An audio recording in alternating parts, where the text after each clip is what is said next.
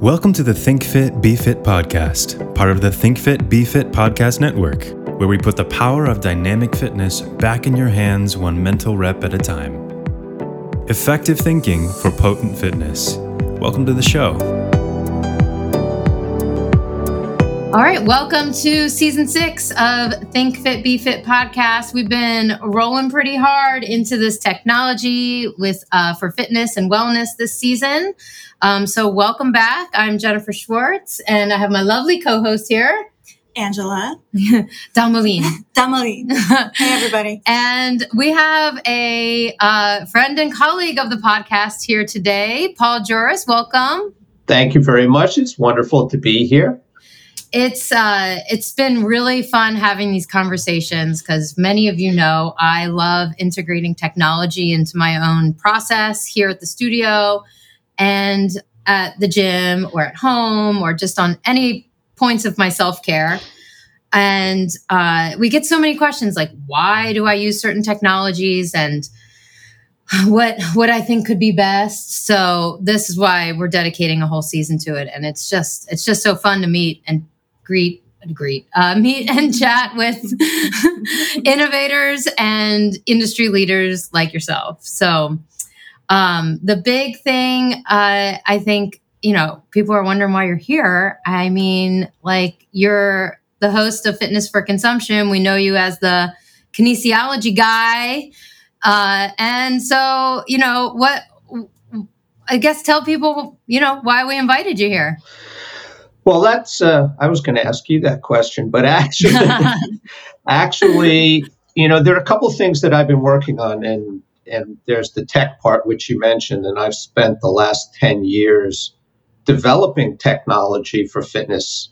So it's something that is very close to what I do every day, which is a lot of fun. But at the same time, my wife and I started a sleep mask company, and it has very specific scientifically based features in it. However, our objective with it was to not use technology, but to actually have a more simple, self-directed solution that was a complement to technology. So we didn't want to reinvent the wheel. We didn't want to have another wearable. Well, quote, this is a wearable because it's a sleep mask, so you put it on your head. But we didn't want to have something that was already tracking data because there are other things out there. And, as we get into the discussion, one of our strategic partners is Oura Ring. And so we really liked what they were doing.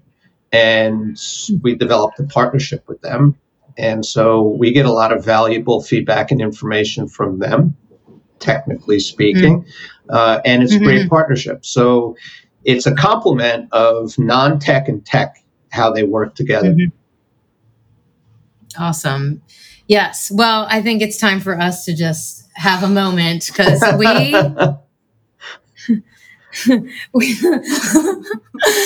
both love our SOMO sleep mask. Love. Thank you. And it's golden retriever proof. It is. Wow. It is. Can we put that on our website? We'd love to put that as a testimonial.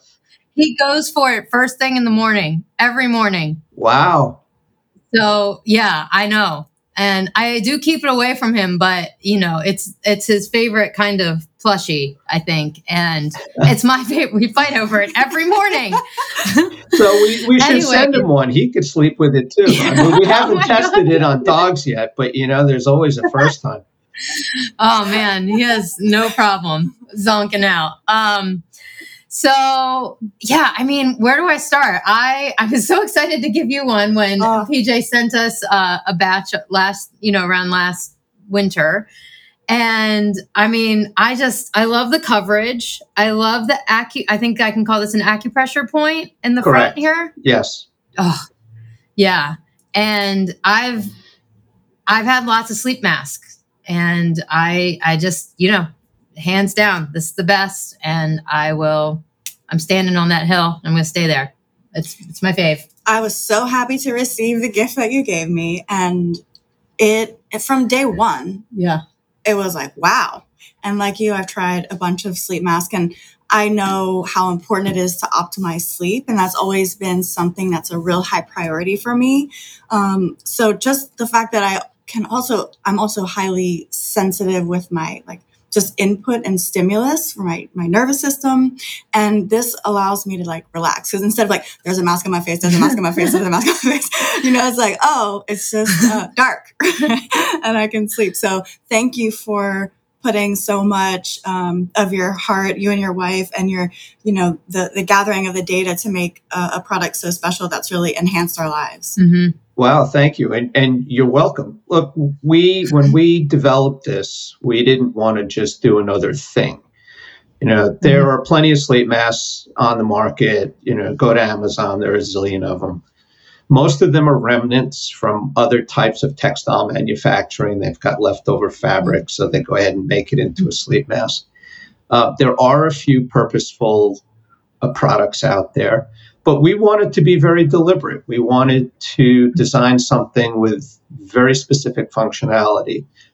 And what was interesting for us is when we were doing consumer research, we sent surveys out to well over 300 people. Jen, you were one of those who completed our survey. And we were certainly expecting to get information about the requirements of light blocking and comfort and hygiene and all of those things, which we took seriously. We built that into the product. But the thing that was most startling to us was the fact that more than 60% of our respondents said the reason they couldn't fall asleep in the first place was because they were stressed. They couldn't turn off their brain. They couldn't relax. So even if you put a sleep mask on, if you're stressed, if you have anxiety, if you're thinking about stuff, you can't fall asleep in the first place. Mm. So, I'm a research scientist. The thing that I wanted to do is say, okay, how do I solve this problem? I'm going to have a sleep mask, but is that the only thing I can do? And then as I started to dig deep into it, I discovered acupressure. And with a lot of research and looking at a lot of actual clinical studies, started to understand that acupressure is a real stress reducer. Right? And the studies show it. It's really good for creating relaxation, whether it's muscular relaxation or just general relaxation. And then there's this one particular acupoint right between your eyebrows. It's called the yin tong point. And all these clinical studies appeared of how it reduces stress and anxiety. So we said, okay, we're going to build this into it because it makes sense. And there's clinical support for it. And we did. And then what you have is our patent pending product. So the patent is almost complete. We're expecting that to be approved very soon. And then it's onward and upward. What else can we do? We also have a new advisory board member, In-Jae Cho, who's a world-renowned acupressure provider. He's a licensed massage therapist, but he's a clinical acupressure provider. And he's advising us on all kinds of things that we can do, not only with this, but with extensions of this product as well. So, yeah, it's been received really well. Yeah. Oh, we're looking at for sports performance application, rehabilitation, recovery application. So we're looking at a lot of different things going forward. But this is our baby. It's where we started. Congrats. We love it. Thank you. We're big fans. I mean, yeah. And what's funny is I did get the dark benefit. I was into that, of course. But I sleep in a black room now. And I still, find tremendous benefit to the mask. So that makes total sense after reflecting on the acupressure point. And where do you want to start? Well, wow. I love your point of view of gathering data and then putting it all together. And what were a couple other, did you find surprising informational points that you got from your surveys from people? Was there anything outstanding? Well, that obviously was the big shocker. The one thing that was really interesting is that the group was divided into different types of sleepers. So some people sleep on their side, some people sleep on their back, some people sleep face down. And to try to resolve all of those pain points, literally pain points, because what happens with a lot of sleep masks is the headband or the elastic piece of elastic, which eventually stretches out. Those things cause pressure points around the head. Typically, there's a buckle on those for sizing it, or there's overlapping Velcro. So one of the challenges that we had to resolve was, how do we design something that has no pressure points, but isn't just a little piece of stretchy elastic that's going to wear out in a week or two? What we resolved, what we came up with, was our sport model. I think you folks have the Luxe model, right? So it's the all-in-one. Mm-hmm. The sport model is the adjustable one, and we call it sport, but it's not for sports. It's just the name of the product. But the headband is super thin and completely seamless all the way around. There's no buckle. There's no overlapping Velcro. There's nothing there to create a pressure point. But the Velcro attachments to the mask are on the temples of the mask, so that when you apply that and adjust the size, it's smooth and seamless all the way around your head. So regardless of whether you sleep on your back or your side or your front, it's going to fit comfortably, and it's not going to create any pressure and discomfort around the head. So that was the other thing, is really understanding how people sleep. Beyond that, it was, the traditional stuff. We want to be able to throw it in the washing machine. You put a silk mask in the washing machine and you ruin it.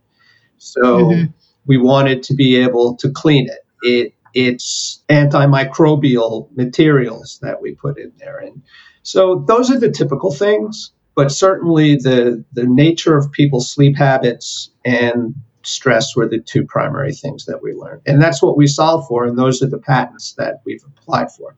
Well, I hope it goes the whole way with the patent. I mean, we hope so too. Yeah, that's a process. Yeah, I mean, yeah. I know. It's like, did you see the Eagles and Commanders game this weekend? There's a 54-yard. I saw the highlights, that's for sure. Oh my God. This guy, I mean, he's a star. His field goal was 54 yards. It was a banger. So I hope it's that. Yeah, because it deserves it. So what about, I've seen this on the SOMO website, the term sleep fitness. I'd love to get into that. I mean, these are two things I love, sleep and fitness. What does the term together mean? It's a good question. When you look at the traditional sleep markets, they were really focusing on people with sleep deprivation, right? So with chronic sleep disorders.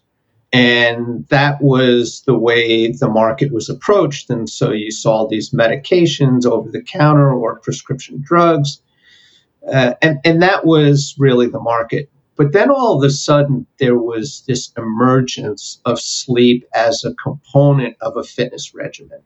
So not only are we looking at exercise, nutrition, healthy habits, but then including sleep as the restorative and recovery process that allows the body to do what it needs to do in order to recover and function properly. Right. So we saw this as the convergence of these two things, as a larger potential market than just saying we want to help the sleep deprived. No, we also want to help those people who see sleep as an integrated component of their overall health and wellness. And so when we put that together, we have what we would refer to as sleep fitness. It also works well with technology devices like Oura Ring, which are fitness trackers. And so when you start to see changes in Oura scoring, right, so the nightly sleep scores that you get from the Ring, we've got a lot of feedback from customers of ours saying, hey, I've been using this for 2 weeks and all of a sudden my sleep quality scores are going up. So we're very excited about that. And so that lends to this idea that sleep and fitness are really two peas in the same pod. And that's how we came up with this idea of sleep fitness. And it does resonate. if you're helping so many people improve their aura scores, I mean, I think you and Lisa are banking some good karma here, because We're trying. it's such a good quality sleep is such a blessing. I reflect on that often, because I definitely I had chronic sleep issues as a younger person and didn't realize it until I started using supplements for performance in my 20s, and it just clicked. I wasn't educated on sleep, or what was good sleep. It was also, I had a ton of several traumatic years, starting when I was a teenager up until in my 20s. And yeah, so I never take a quality good night of sleep for granted. Like I wake up every morning and I'm like, thank you. Like, I seriously. Anyways, we would love to get into some of the findings you found.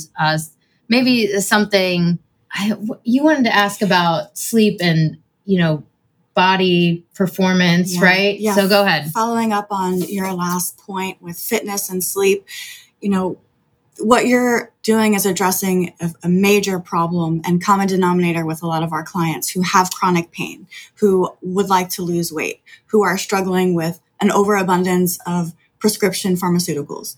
And so one of the ways I think you can help our listeners understand why Jen and I really go in hard on how are you sleeping? What is your light diet like?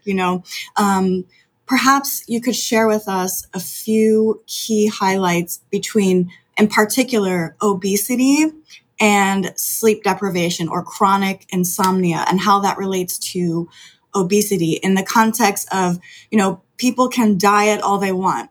They can over exercise all they want. But if they're not sleeping, it's like you can't ask your body to be healthy and create homeostasis and, be metabolically optimized if you're not sleeping. So could you share with us a few insights that you found the most prominent that could help people understand really how relevant and important it is for their metabolic health to get quality sleep? Yeah, so there's actually a lot of clinical research available on sleep deprivation and the side effects, or the detrimental effects of not having sleep. Anxiety, depression. You mentioned obesity, which is really interesting. There is a correlation between sleeplessness and caffeine and sugar consumption. So a lot of people who are not getting enough sleep find themselves drinking excessive amounts of coffee, but also eating a lot of sugary items. Well, there's a relationship between how much sugar you eat and obesity. So one of the things that people do as a remedy for sleeplessness is consume all these things, which just contributes to a less healthy state in the first place. It's also important to understand the restorative properties of sleep, right? So being able to even enhance your critical thinking skills, which occurs during deep sleep. So deep sleep is that really restorative state in which your overall cognitive function is improving and being repaired and being enhanced. So a specific loss of deep sleep states leads to fuzziness, inability to think effectively, inability to perform effectively the next day. All of those things lead to the kinds of habitual behaviors that result in obesity and other unhealthy fitness states. So getting adequate deep sleep is really important. And when you measure sleep health, as Aura does, sleep quality is a function of how much deep sleep you get. Now, it's cyclic through the night. So you don't start off in light sleep and then go into deep sleep and stay there all night and maybe get some REM sleep and come out of it. You cycle through this every few hours. So you go from light sleep to deep sleep to REM and then back to light and so forth, and even to wakefulness. And waking up in the middle of the night is not necessarily unusual or it's not necessarily a problem provided that you get right back to sleep. And so there are measures of efficiency, which is how much time do you spend sleeping versus how much time do you spend awake. And you want obviously much more sleep time than wake time. But it's that deep sleep state that is completely restorative, metabolically, cognitively. The lack thereof then leads to these other problems that you're discussing. It's interesting. I've had sleep problems too, not in falling asleep. I fall asleep in a heartbeat, but I wake up in the middle of the night. I don't know what it is. It's just my habit. So for a time, I would just lay awake. I mean, if I woke up at 2:00, I couldn't get back to sleep until 6:00 in the morning. I'd be up for 4 hours in the middle of the night, and then I'd get 2 hours of sleep in the morning. I'd be a zombie the whole next day. So now when I wake up at 2 in the morning, I put my sleep mask on, I get right back to sleep. So it's, different uses for different cases. But yeah, I think it's trying to help people understand how to achieve a better state of deep sleep that can help them with their physical, metabolic, and cognitive functions throughout the next day.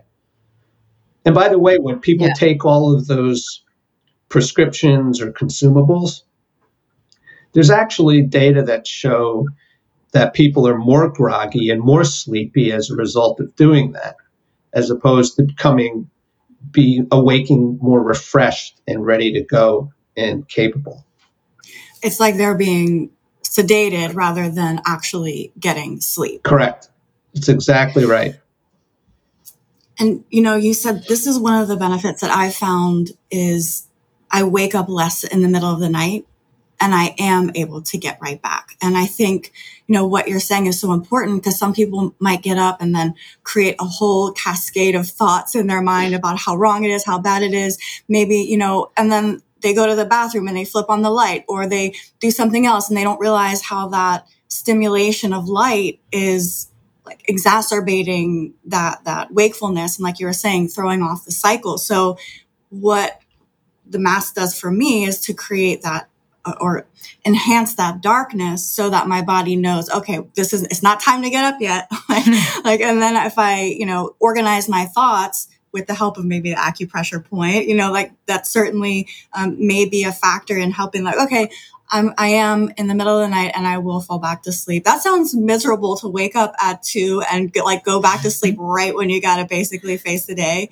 That sounds awful. So I'm really glad that you found a solution to that. So, the impact of light in general, I think is not widely respected enough. And so thank you for providing a solution to a problem of technology, which allows us to do cool things at night. Like people can operate and do whatever emergency things they need to do at night, but let's keep it in balance. And this is a tool that I found to really help me maintain that balance. Yeah, absolutely. What's interesting is I've done it too. I mean, I'm sure we've all done it. You wake up in the middle of the night, the first thing you do is reach for your cell phone, right? So you either want to look and see what time it is, or you're up and, I'll go and read the news at 2:00 in the morning, which is insane. It's terrible. No, it's terrible. And the really interesting part of that is it's not just light. You're absolutely right about the light portion of it. But in this particular instance, it's blue light. And I think a lot of people are aware of this notion of blue light. Blue light is not blue in color. It's a wavelength. It's a spectrum. But that has a particularly noxious effect on your sleep cycles. So blue light actually reduces melatonin release into the system by half. So it's melatonin that is helping us to fall asleep. And that's the light-dark cycle. So darkness promotes the release of melatonin. Melatonin helps us relax and sleep. So when there's light, we don't get melatonin release. Blue light, we get half as much melatonin release as when we're just exposed to regular light. So that's a serious problem. So when people are looking at tablets and cell phones in the middle of the night, that's exacerbating things. This is where the sleep mask can come in. It blocks the light, even without the acupoint. It just blocking blue light is going to help you get back to sleep. Yeah, well, That's why you were wearing your flu blockers at pickleball last week. Yes, I was. Yeah. So if anybody's listening, we would like our outdoor sessions all with fall on winter. I'll do winter. It's not a problem. Hello, my vibrant fitness friends. Just a small break to tell you about something so exciting, and you may have even heard it on one of our past episodes. Hydrogen, molecular hydrogen, is a powerful health enhancement tool.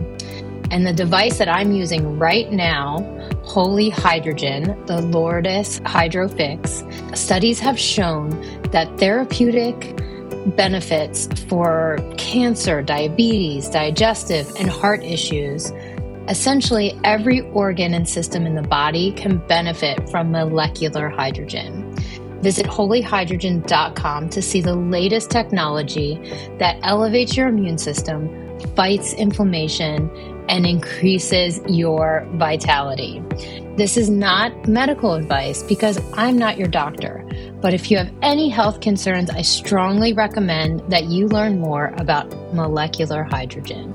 Get educated at holyhydrogen.com or episode 2 of season 6 on Think Fit, Be Fit, and order the best hydrogen generator known to man. Use code ThinkFit100 for $100 off your order. So speaking of, what about sports performance and fit? Like you mentioned it a little bit. I used to, run a program at a local soccer club here.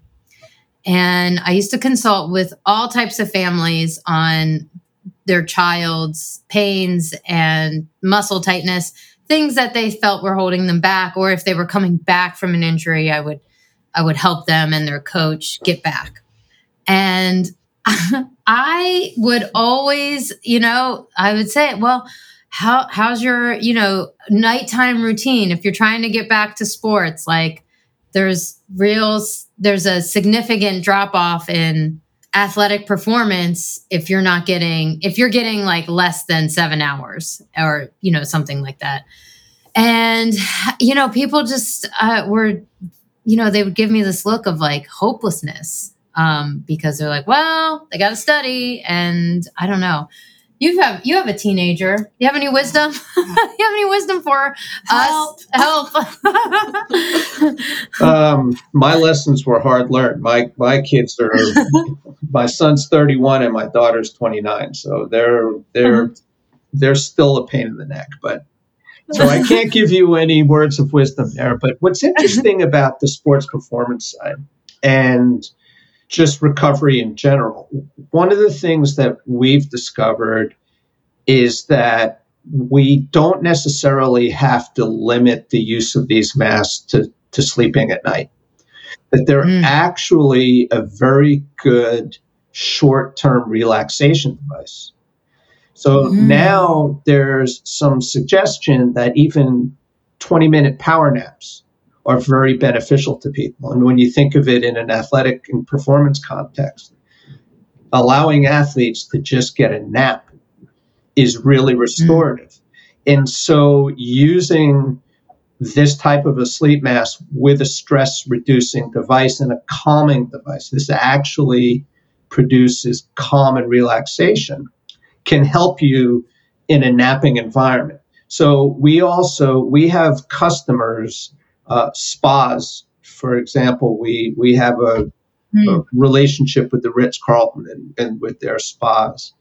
They use the masks in their spa treatments because it helps their clientele to relax during the spa treatment, which gives them an even greater effect. So just short-term use for sort of instantaneous relaxation and restfulness and recovery is very useful. I will say one thing that really surprised me, but this I think will still be useful for people to know. I thought that there was an acute effect of sleep on, let's say, strength gains and performance, and there isn't.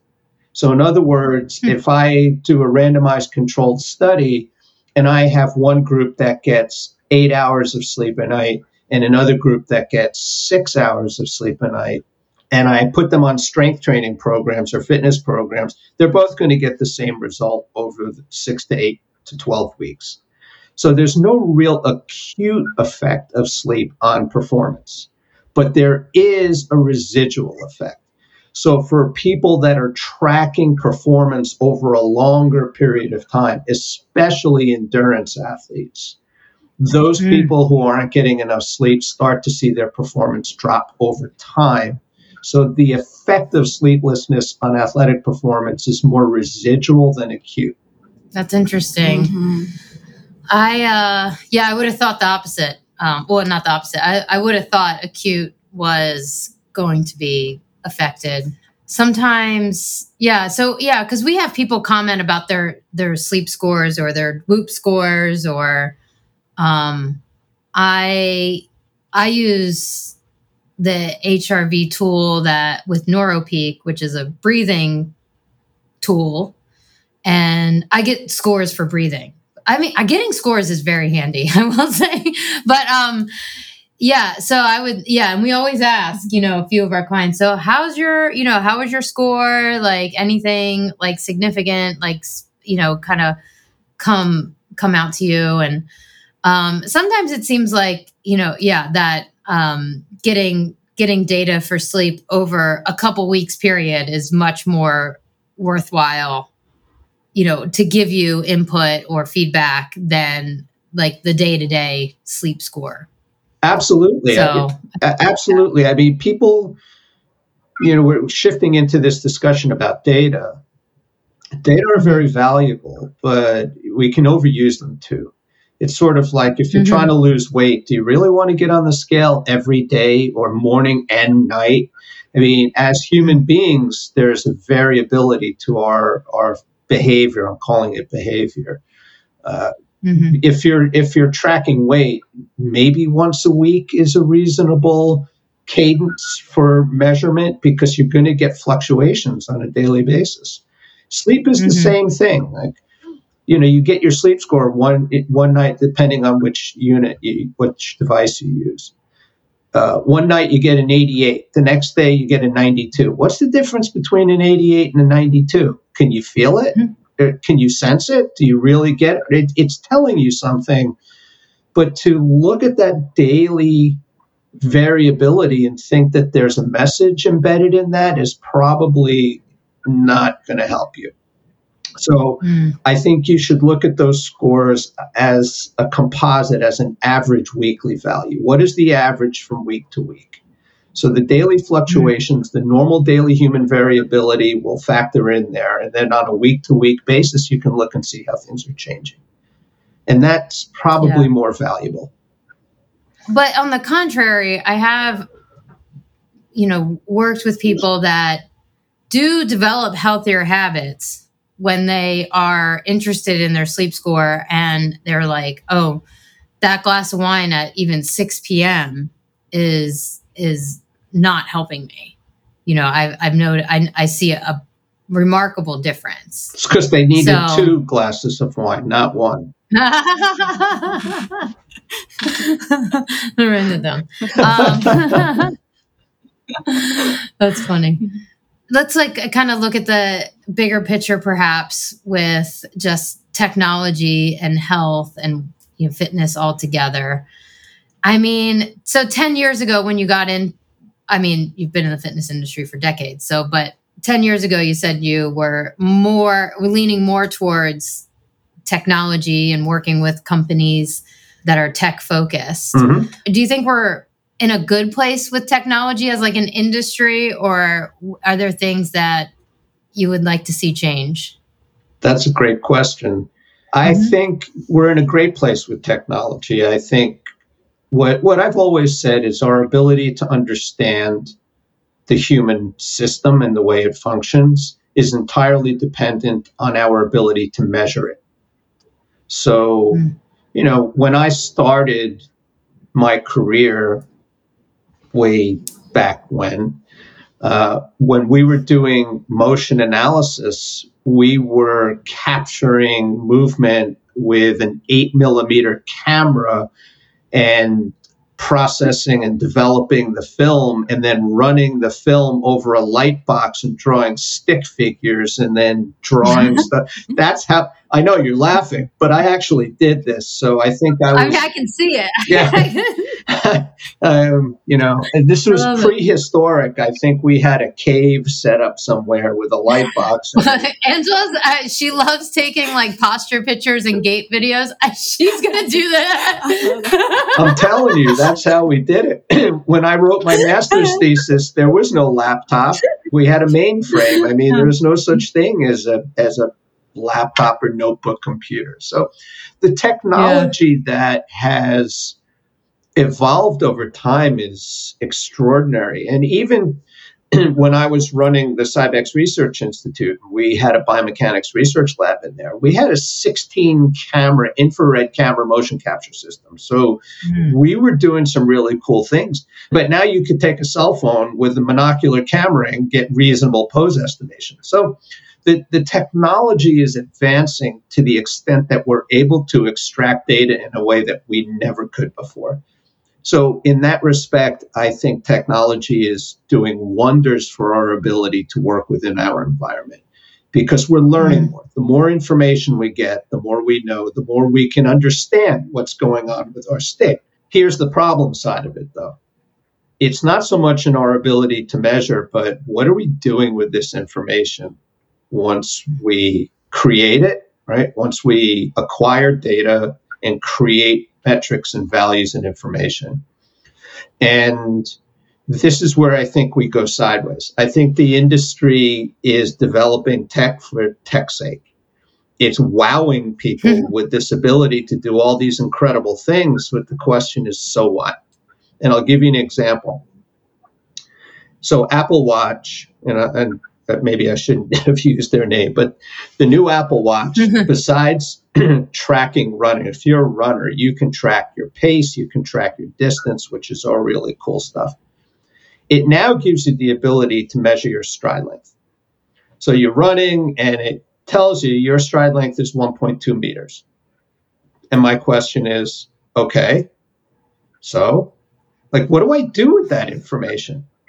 If I'm not a biomechanist, if I'm not a track coach, if I'm not a real serious, hardcore, scientifically based runner, what do I do with that information? How is it actionable? How does it help me to change what's going on with my running? Should it be longer? Should it be shorter? Why? What are the conditions that factor into that decision? If you have patellofemoral pain syndrome, runner's knee, then you should shorten your stride length. So that could be a useful tool for getting to a stride length that is helpful to that condition that you're experiencing. But of course, if you want to run at the same pace, then you have to increase your cadence. If you shorten your stride, you got to make more strides to cover the same distance. So that all has to change. So where is that information coming from? How is it helping the runner to perform better just by virtue of the fact that they know what their stride length is? And so I use that as, sort of a general anecdote to say, when you're looking at all these data, you have to ask yourself, so what? What does it help me to do? What can I do as a result of knowing this?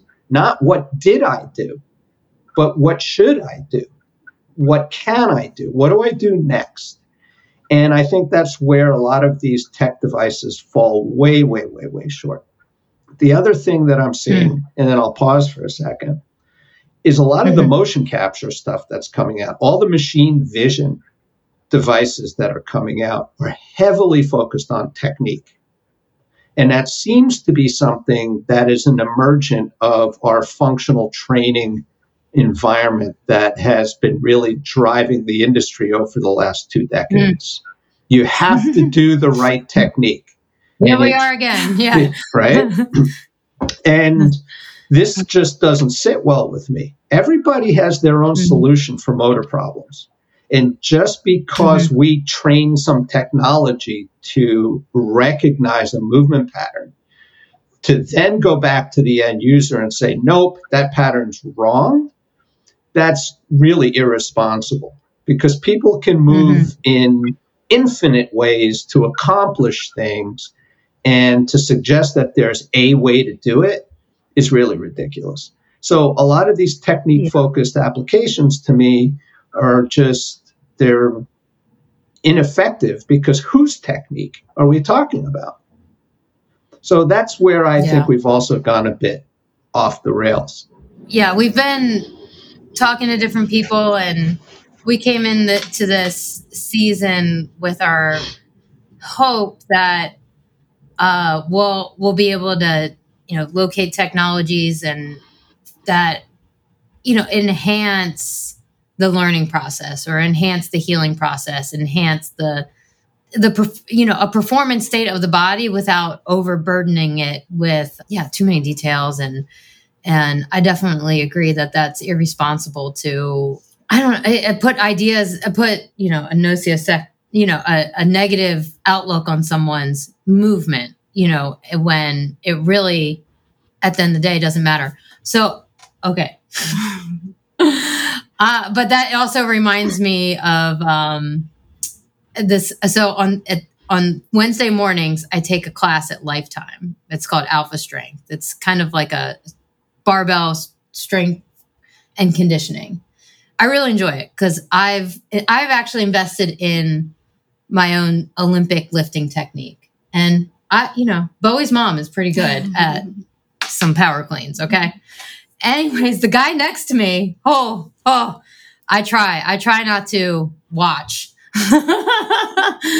But, I look at it and I'm like, power cleans, I think, once you try to go overhead, that is a problem. Might be a problem. But I don't know. I guess, 10 minutes of trying to 1 rep max your power clean with horrendous form, according to my Olympic lifting experience. Anyways, but I mean, bless his heart. You got in and out, and I hope he has a good day.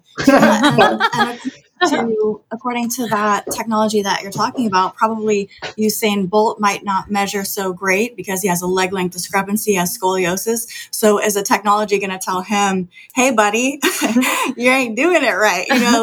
But in reality, he's obviously the GOAT. But I totally agree that more isn't always better. It's just more. And, we live in a society and a culture typically of accumulation and too much. And how can people use this data, like you were saying, against themselves, to judge themselves, which is the opposite of being useful and actionable? And can we make these technologies, this is our overarching question for the season, can we make these technologies our servant instead of them being our master, which is what seems to happen if we get too neurotic about it. And speaking from someone who likes to focus in on things, both her and I have an intensity that's pretty, we've learned. Well, look, that's good. I mean, focus and intensity are wonderful things. And those are the things that really help you to accomplish your goals, right?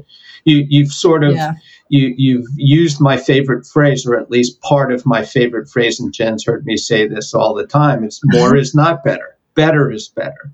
So it's, we are, we're so much into excess and what that does for us. And you're so right that we become slaves to the data as opposed to masters of ourselves by using the data. As it relates to this person next to you doing power cleans, I think the question we have to ask is, what is the overall objective, right? If your objective is to become an Olympic lifter, right, to compete at that level, where the minutiae of the technique or the difference between coming in first and second, or the difference between a lift that loses by 6 kilograms or wins by 1 kilogram, then you have to be hyper-focused on the technique. So doing a snatch, right, doing a clean and jerk, those if you do the technique perfectly, you will get a perfect score. But let me offer another anecdote. I created a boutique fitness application for a company, and we had a coach who was in there who came from CrossFit. She was coaching one of our classes, and we had the members in the class, right? So our members, I think they were doing like push press with dumbbells. And one of the participants, when his arms were overhead, his elbows were slightly bent and they weren't quite in the right position. And she went over and corrected him. And I went to her after the class was over and I said, "Was that necessary?" And she said, "What do you mean?" I said, "Well, you corrected this guy. He's having a good time. You could see it in his face. He was smiling and really engaged and really getting into it. And you went over and you corrected him. And from that moment on, you could see everything he did he was questioning himself.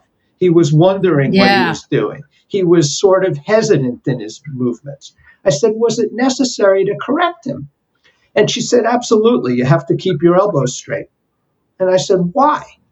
"Well, that's the way you do it." I mean, what do you mean that's the way you do it? Is it going to kill him to let his elbows flex a little bit at the end? Like, what's happening here? Is this a competition? Right? Are we competing against other boutiques to see who can get the straightest elbows at the top of a push press? Yes, that's what CrossFit does. That's exactly what they do. It's nuts. Like, who cares that his elbows were bent? What difference does it make? The guy was exercising, he's getting stronger, he's having fun, you know? So this is where this stuff goes. And I think technology is pushing people into this mindset of precision that just is irrelevant for most people. Unless you're competing at the highest levels of performance in the world, it doesn't matter. What does matter is if you do something that's going to injure you. That obviously matters.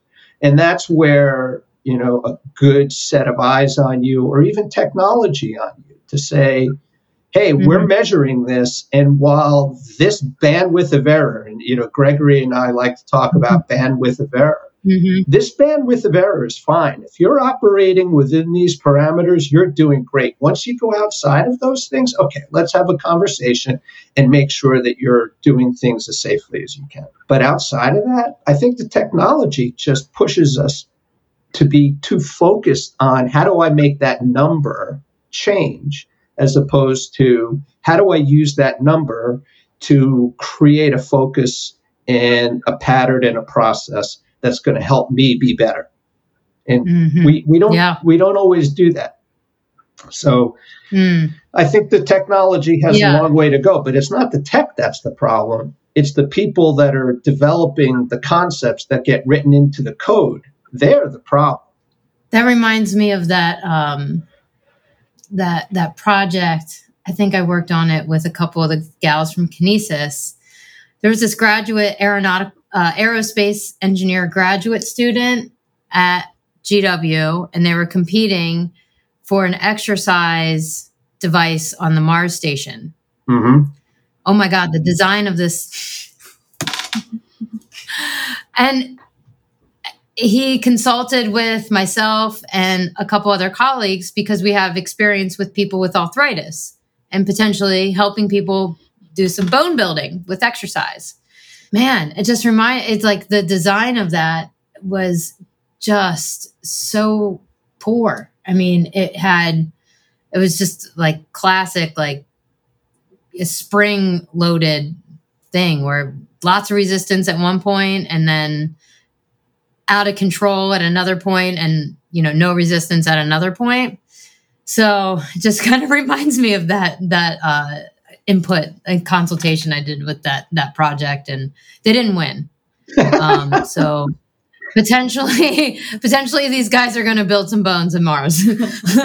I think a good elastic band could probably solve most of those problems, right? Or a series of elastics and maybe some cams, and if you just combine those, you'll get what you need. Anything? Well, there's going to be big money in this, so you might want to hold the. Don't want to give away any Yeah, trade keep the secrets at secret. the moment. Yeah, yeah, because it sounds like there's going to be a big station on Mars where we might be traveling and advising on exercise and keeping bones healthy. I'll have to consider that. One other thing that I would say in Let me take it to a weird place. Yeah, why not? Thank you. I'll start drawing things, right? I'll start scribbling now. I'll come up with an idea. I think also one of the things that we're sort of missing in our tech as it relates to strength training, but more specifically, I mean, we've got a lot of good stuff running. As it relates to strength training, I think one of the things that's really missing is measuring load and load variances. And so much of it, again, is focused on technique or looking at your form. But there are very few devices out there that are effectively measuring force time data. Right? So Perch is one that does a pretty good job of it. And that's Jacob Rothman, and I know him, and he's done a phenomenal job. And that just tracks bar velocity. But when you put the load of the bar in, then you can get all kinds of really good data out of that. And what a lot of people have lost sight of is that strength training is really nothing more than inertial training. It's learning to overcome inertia. And so that's moving mass, accelerating and decelerating mass. That's really what it comes down to. That's what strength training is. And the more effectively you can accelerate and decelerate, the stronger and more capable you are. But there are so many different ways of approaching the capacity to do that. How do we better train people to accelerate and decelerate themselves and other objects? And that comes from understanding force time data. And a lot of the tech that we use is just not doing it very effectively. It's too focused on the movement pattern and not necessarily the load and the inertia that accompanies that movement pattern. So the analogy that I use, speaking of Mars, is, imagine doing a squat on the Earth and then go do the squat on Mars. It's going to be a different squat. If you're using the same amount of weight, it's going to be a very different squat, right? So that you can squat on Mars all you want, but when you get back to the Earth, you're not going to be stronger because you haven't experienced the same inertial characteristics. And I think the technology has to get to that. We have to get to the point where systems can measure capacity and what we're doing. And you can't instrument everything in the gym. It's just unreasonable. So we have to have systems, and the technology has to be designed in such a way that allows that kind of data capture so that we can really track performance, which is how well do we accelerate objects? Is really, and that hasn't been done yet. And by the way, that's what I'm working on. Just putting a plug in. Oh, so the amazing vision. That's amazing.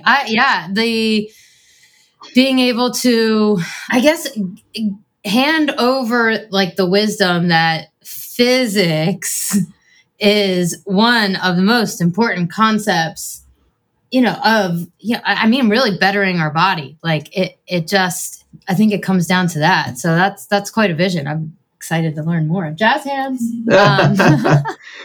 We can talk about that, another time. But I think that is the vision, is to get that, because it affects everything. It affects motor unit recruitment. It affects neuromuscular control. It affects antagonistic muscle activity. It affects everything. So understanding how to manipulate those variables in order to create those effects in the system and the changes that arrive from that, that's the key to me. That's the key to success. Sweet. I did want to point out, we did obviously, this was like such a cooperation of the three of us to take this conversation in different ways.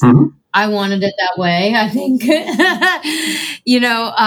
but I just want to kind of shoot back to why I think this is still about SOMO sleep. It's like, you've ventured into all these different categories of technology and health and fitness, and you and Lisa have created something that's much more, what's the right word? It's simple. It's simple. It's elegant, minimalist, because that like back to like that important point of better is better. And what's better than like high quality sleep and deep sleep?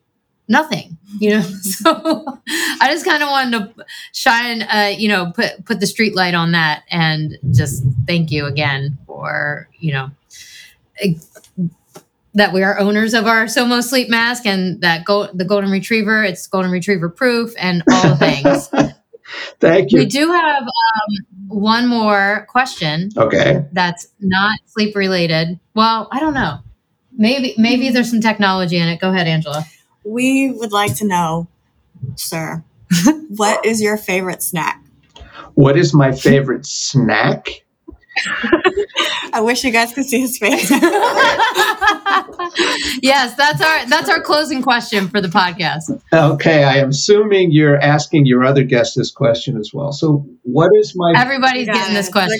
It's a common theme. Geez, so it's. I don't have a favorite snack, but I'll tell you what I can't live without. I can't live without cheese. Okay. Oh, cheese, yeah. I'm a cheeseaholic. Yeah. Big cheese fans. I am a cheeseaholic. You can take away everything else from my plate, from my refrigerator. You can have it all. Just don't take my cheese. That's amazing. Oh man, I'm right there with you. Wonderful. So, how do people get their own SOMO mask, and where are you guys on the web and all that stuff? Yeah, so you can purchase a mask on our website. It's www.somosleepfitness.com. So SOMO sleepfitness, one word.com. We also have a lot of information up there, research studies. So if you go to our blog section, you'll see a lot of the content that we offer that explains a lot of these concepts and talks about acupressure and sleep fitness. And so we also have a section in there for students. There's a lot of information right now about sleep in college students and how getting more sleep improves your GPA, which, certainly would see a lot of students improve their scores if they could just get the sleep.